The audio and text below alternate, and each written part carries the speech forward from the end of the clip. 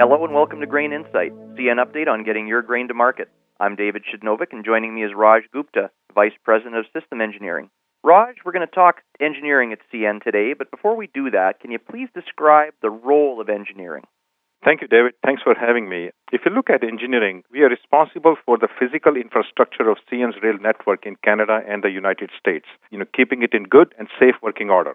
That includes over 27,000 miles of mainline, sidings, and yard track, almost 9,000 bridges, over 23,000 crossings, and roughly 900,000 signals and communication assets. And that is our primary goal. Our secondary goal here is to build additional capacity when we need it and where we need it. And we'll get into that later, David. So can you please put that into dollar terms and talk a bit more about the scale of the workload that engineering deals with on a regular basis? Absolutely, David. Before I do that, I want to give credit and take the time to acknowledge more than 6,000 talented and engaged employees we have in engineering. They work 24/7, 365 days a year, and their objective here is to meet or exceed those two main goals. They are focused on safely performing their jobs and in building track and infrastructure that will ensure the safe passage of our trains and our customer goods.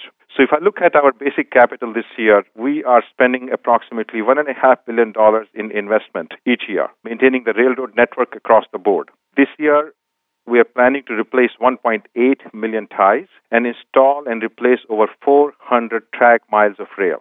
We will also remove thousands of joints between pieces of rail with new continuously welded rail, or we call it CWR. This eliminates them from the railroad network, reducing the risk of a broken rail, and of course, enhancing safety. In addition to that, we have ongoing programs such as undercutting, where we remove foul and muddy ballast and replace it with clean rock, gauging, where we remove any minor alignment and surface issues, replacing ties on spot basis, and maintaining and repairing signals and communication system.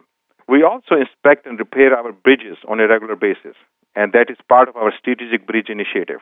It is hundreds of different things that we have on the go all at once, and it takes a lot of planning to pull that off, working around, moving freight on the network, dealing with all kinds of weather conditions, and now, of course, ensuring that we incorporate our COVID-19 safe practices into our PPP and daily routines. So you mentioned joint removal there, Raj. Can you discuss its significance in a bit more depth? Sure. So a rail joint is the bars and bolts used to connect two pieces of rail together. It used to be that all of our rail was connected this way, many years ago. Over time, though, we have converted our main line into CWR. With CWR, the rail ends are welded together and we remove the joints. It minimizes the impacts to both rolling stock and the track and extends the life of those assets. When we replace a section of rail or do other maintenance work, we may introduce some temporary joints and then take them out as soon as possible and replace with CWR to ensure the utmost in safety and reliability. To that end, last year we began to embark on a more aggressive joint removal program, and since then we have taken out 23,000 to 24,000 joints across the network. There is more work to be done here, but we have made a great deal of progress in the last 2 years or so. So that's the day-to-day. But what about dealing with the more unexpected situations? Great question, David. We are basically an outdoor factory, and therefore we deal with all kinds of situations: avalanches, mudslides, rain, and washouts, and as well as other disruptions that are difficult to predict. Last January, for example, we had to rebuild the Fraser Canyon Tunnel after heavy rains and slides knocked it out. And we got it rebuilt and back in service within 5 days in very difficult and challenging weather conditions. And this is our vital corridor to get to Vancouver from Edmonton. You need to move fast and get it back in service. And thanks to my team here, I think we did a great job. We're always looking for ways to reduce response time to the events that we cannot control. For example, if we see a severe weather event developing, we may arrange for additional track patrols. We have standby crews to remove debris from the track. We also stage emergency ballasts and track panels so that we can respond quickly in the event of a washout or other track damage.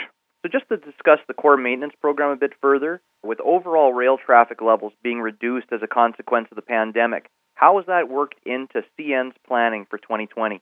Yeah, so our job is to deploy and maximize the efficiency of the capital envelope we work within. You have to remember that the majority of our network is single track. So when we need to do core maintenance like replacing ties or rail, we need to secure what we call a work block, which is basically reserving a specific period of time where we can safely work without any interruption. And as a result, all the traffic needs to be planned around that. So far this year, we have two things going for us. We have been able to secure more work blocks and have longer duration work blocks on average. That means we get things done faster. In other words, we get more done with less.